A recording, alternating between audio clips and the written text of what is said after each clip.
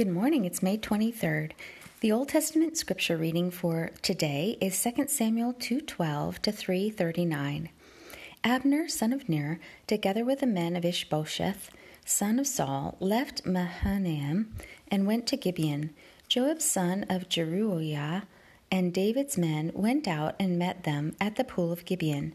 One group sat down on one side of the pool and one group on the other side.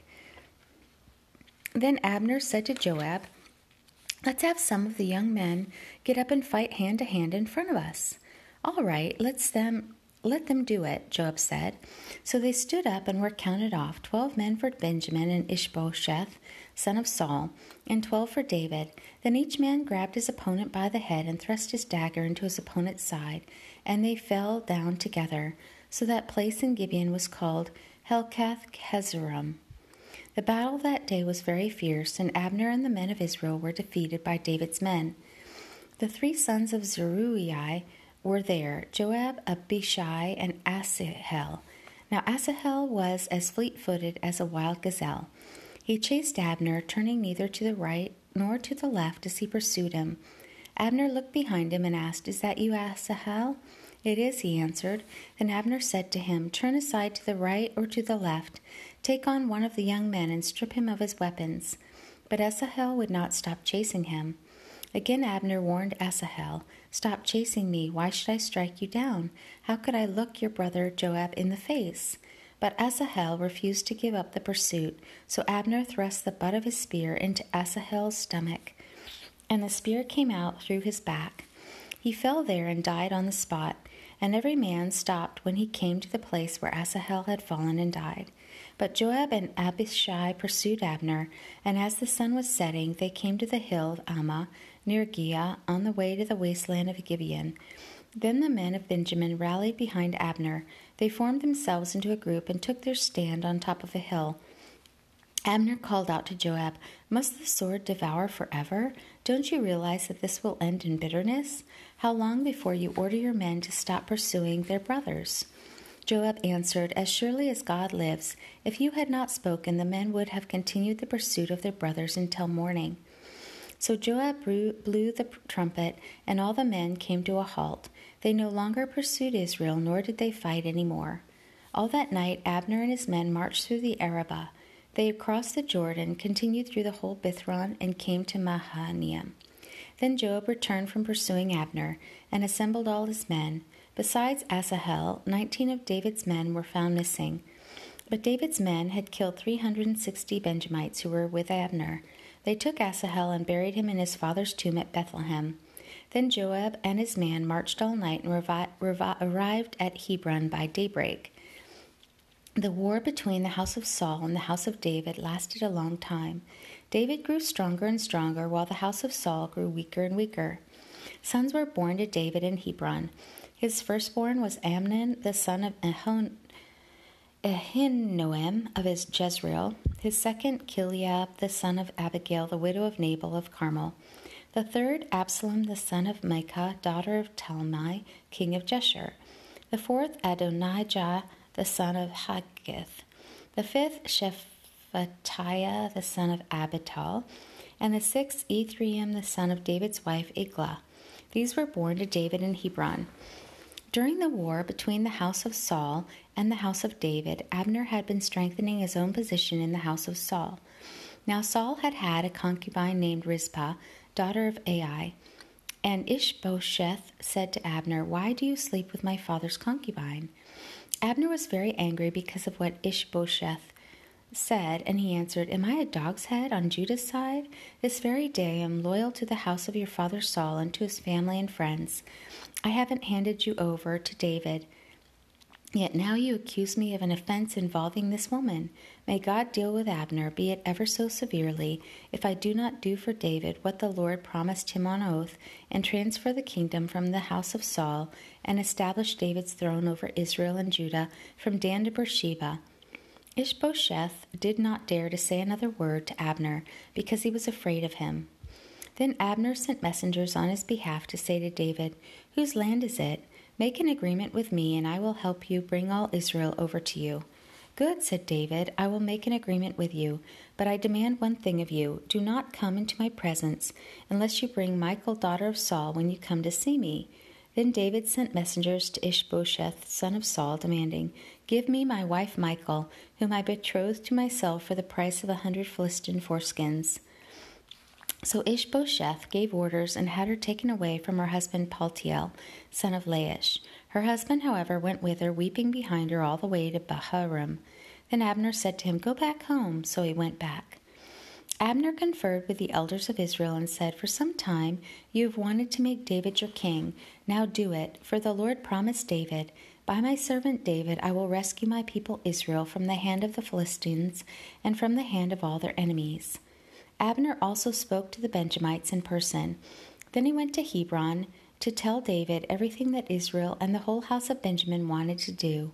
When Abner, who had 20 men with him, came to David at Hebron, David prepared a feast for him and his men. Then Abner said to David, "Let me go at once and assemble all Israel for my lord the king, so that they may make a compact with you, and that you may rule over all that your heart desires." So David sent Abner away, and he went in peace. Just then David's men and Joab returned from a raid and brought with them a great deal of plunder. But Abner was no longer with David in Hebron, because David had sent him away, and he had gone in peace.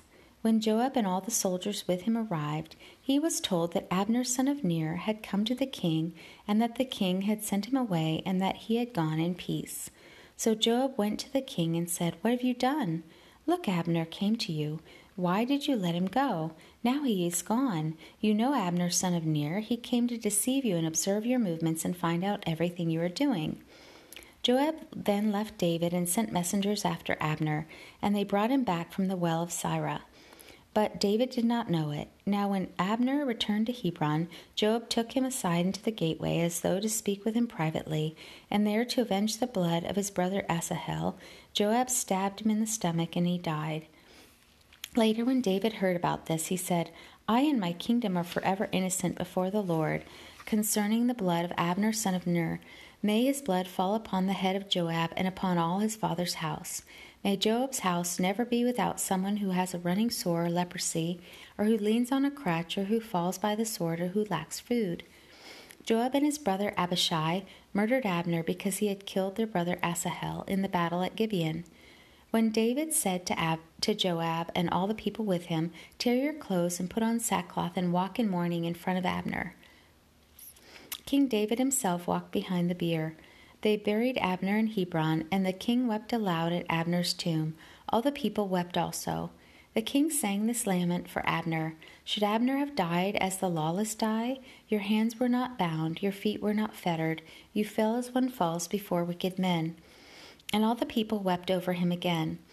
Then they all came and urged David to eat something while it was still day. But David took an oath, saying, "May God deal with me, be it ever so severely, if I taste bread or anything else before the sun sets." All the people took note and were pleased. Indeed, everything the king did pleased them.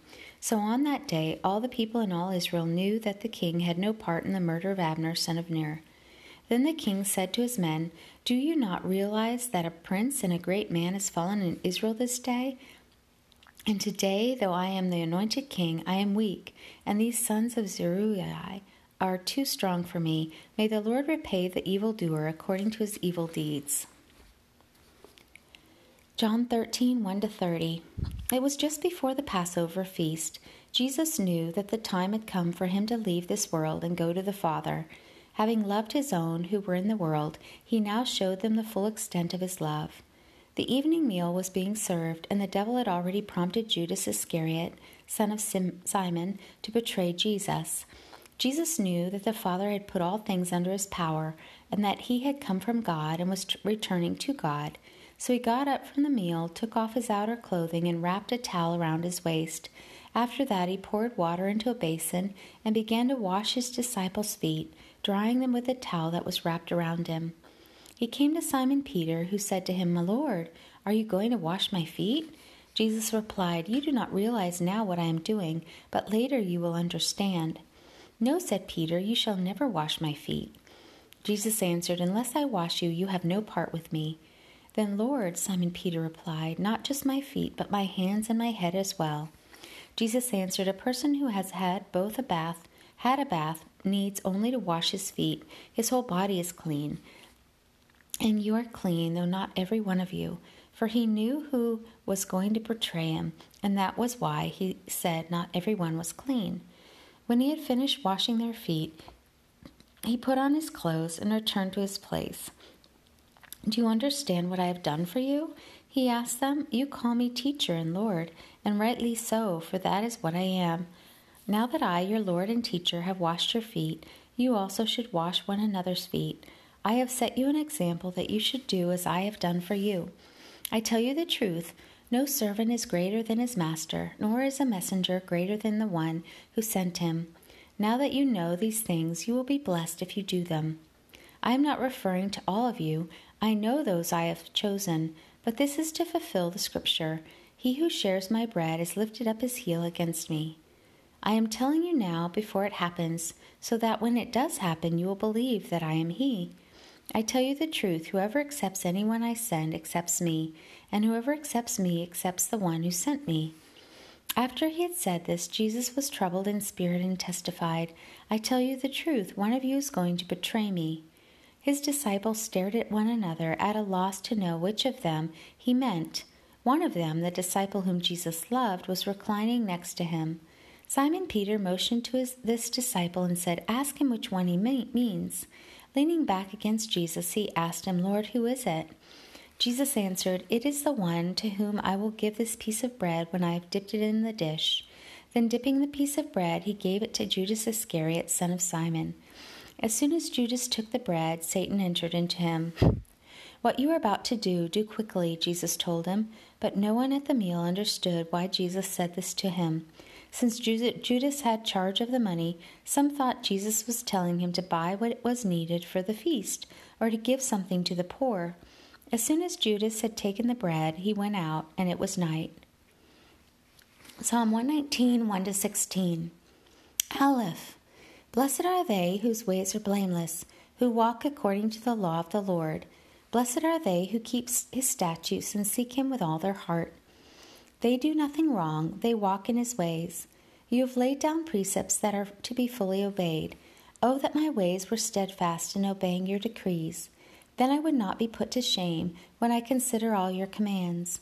I will praise you with an upright heart as I learn your righteous laws.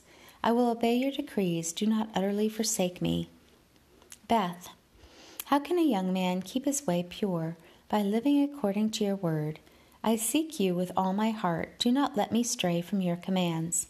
I have hidden your word in my heart that I might not sin against you. Praise be to you, O Lord. Teach me your decrees.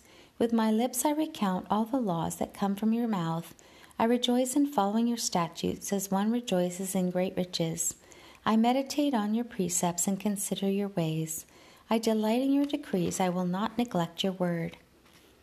Proverbs 15, 29-30. The Lord is far from the wicked, but he hears the prayer of the righteous. A cheerful look brings joy to the heart, and good news gives health to the bones. The word of the Lord. Thanks be to God. Walk with the King today and be a blessing.